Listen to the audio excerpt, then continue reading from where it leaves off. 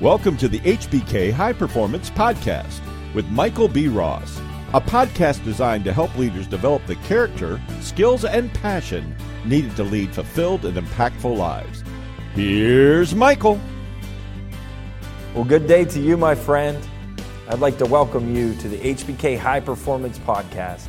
I hope the sun is shining and the birds are chirping in your life, and I hope all your dreams are coming true. Before we get started, I'd like to mention, if you hear one good thought, one good phrase, one good quote, or one good idea from this podcast, I would like to ask you to put that thought, phrase, idea, or quote into absolute immediate action. It is the application of your education that is going to make the biggest difference in your world. And I don't want you to be one of those people who look back on their life with regret. The research shows that 85% of people look back on their life with significant regret. And the number one regret is that I did not live a life true to who I knew I should be. I instead live my life based on the expectations of others. If you hear something that compels you, take action. Don't worry about what other people are going to think, how they're going to feel, how they're going to judge you. Take action, and you won't live with regret. Diversity is with everyone, no matter of the race, color, creed, gender. We're all diverse. Why? Because each of us has a unique experience in growing up, in where you grew up, who you grew up with, the philosophies that were passed to you in your home. Everybody is diverse.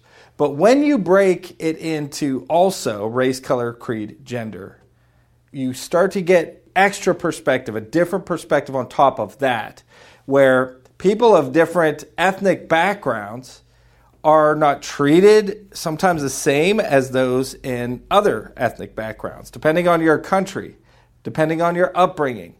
It could be a very bad experience or a very good experience. So most important thing I want to mention as a leader is we have to be aware, culturally and socially aware, that everybody is diverse. Because when we bring up diversity, everybody's mind instantly goes to race, color, creed, gender.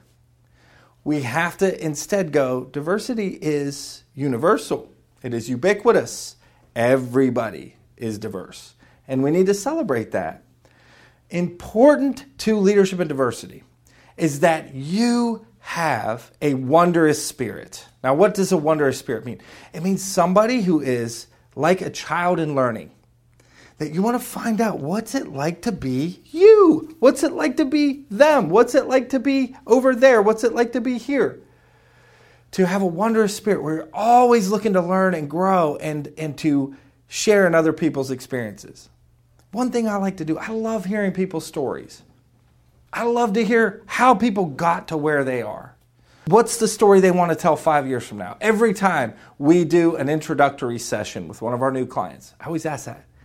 What's the story you want to tell 5 years from now? What's the story you want to tell 3 years, 1 year, 20 years down the road? What's the story you want to tell your kids, your grandkids about your life? Not just about your business. That's a part of it. That's a very important part of it, but it's just a part of it. What's the story you want to tell?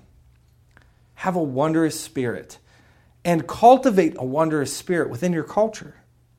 Because it's in that we can start to bridge the gaps in diversity. Another important note to make is I'm not after leadership and diversity from the standpoint of making sure we're aware of diversity. It's making diversity work for us, which has to be the word inclusion. We're not just simply looking to be aware of diversity and to make sure that we have affirmative action in place. This is about inclusion. So many people of different race, color, creed, or ethnic background feel like they're just a number in an organization. They're not really included in many of the projects, where how awesome could projects be if you include people that have a unique background, a unique set of experiences, a unique set of innovative thoughts that they could add to a project that you're on. Think about what could happen if people in your organizations of different race, color, creed, or gender are talking to one another to see each other's points of view. It's not just the white guys, the black guys, the Hispanics, the Asians, and the females, the males, the transgenders, whatever it may be in your organization. just getting them to accept one another. It's trying to learn and grow from one another that creates inclusion.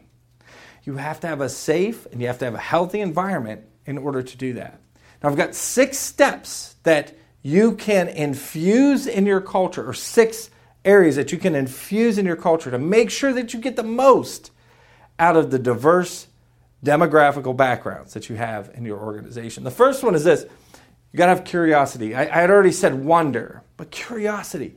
That we always should be curious about people's stories, their history, their background, their race, their color, their creed, their gender, their family upbringing, the nuclear structure of each other's families, their people's goals, their dreams, their wants, their desires. You'll find those to be vastly diverse in your organization.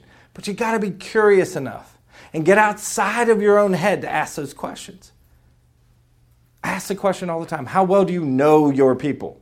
Know comes from a Greek word gnosko, which means to have intimacy with, to be really connected with. Many leaders don't know the people in their organization.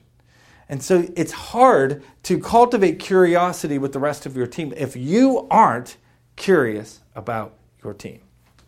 Next one is cultural intelligence. This also has to do with being socially smart in the way you communicate to other race, color, creed, gender, not to be offensive, and to be careful that you're not offensive in your language. Now, this can be hard, because sometimes if, for example, for me as a white middle-aged male, when I'm around different races, color, creeds, genders, I'm sometimes in the back of my mind thinking, I got to be extra careful so they don't think that I am against their race, color, creed, gender. Where I need to be culturally intelligent to know a lot about the different race, color, creeds, and genders, and then speak out of intelligence instead of worrying whether or not I am going to say something that offends somebody, to stand from a place of cultural intelligence. Now, here's how you do that. Peter Senge in 2005 came out with a published paper called The Learning Organization. And that is that organizations should educate and constantly educate.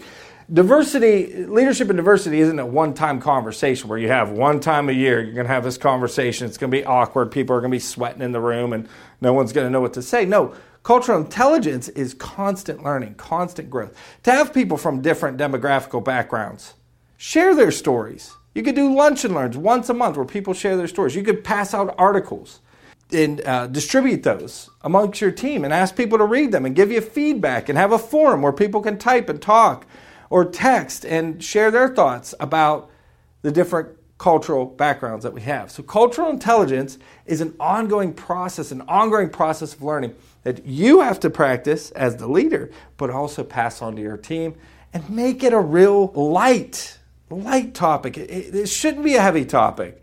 We should be able to talk to each other and say, hey, like I'm white. Hey, you're white. Hey, you're black. Hey, you're Asian. Hey, you're Latino. I mean, why can't we just talk about these things openly and honestly without feeling like we're going to offend somebody if we don't say the right thing?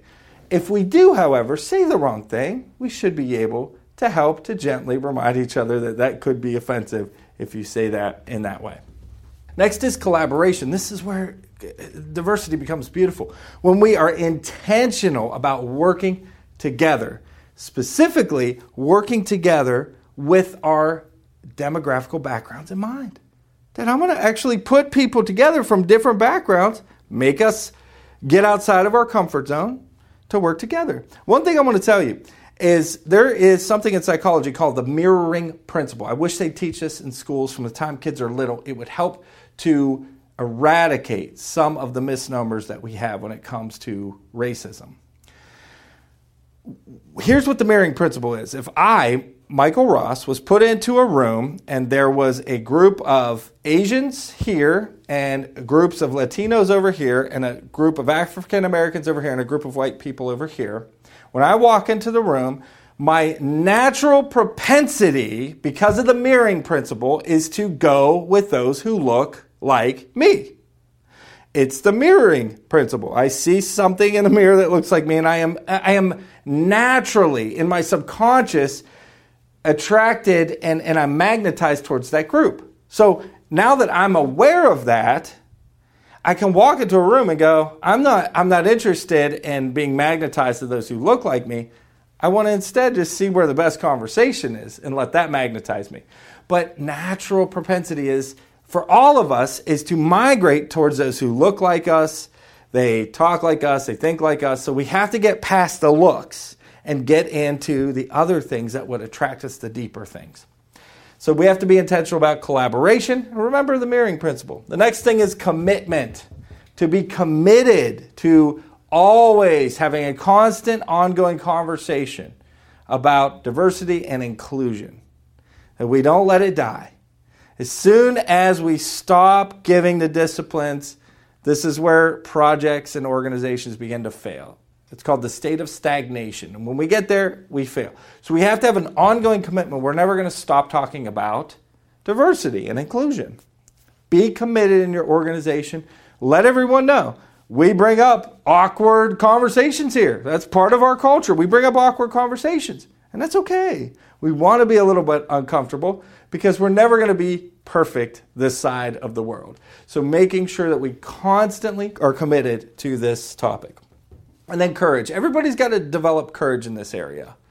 And the reason we do it inside where it's safe is because, just like a family, we want all of our kids to fail as much as possible inside of our house. Why? Because that develops courage to get back up and to keep fighting, to face the fire once again.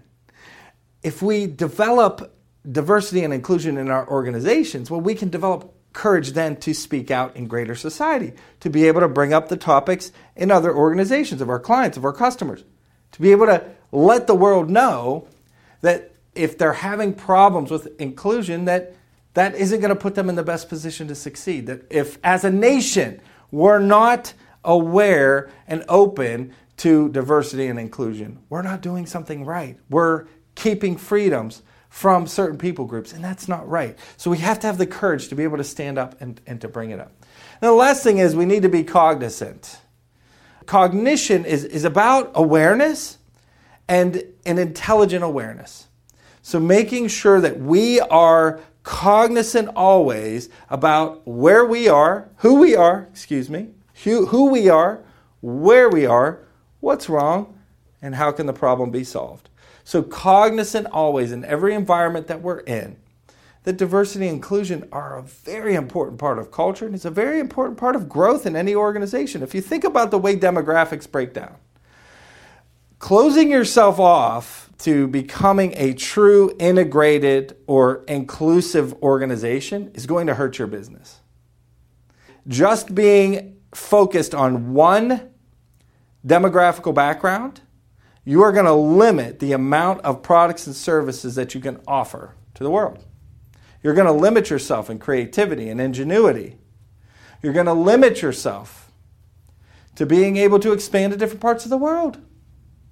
So make sure that you don't just look at diversity and inclusion as something you need to make sure you check off the box so you can be socially accepted by everyone's going to give you a clap and say, oh, you do diversity and inclusion training. No. It's got to be more than that. It's got to be weaved into the very fabric and the fiber of your culture. And it takes a lot of work to do this, but I promise you the reward for this is so much greater than just monetary gain. You're going to build relationships. You're going to learn history. You're going to learn stories. You're going to get recipes. You're going to learn languages that you never thought you would. Make sure that you spend some time diving into this topic for you and your culture. Pass it on. Go get them. Thank you for the honor of your attention.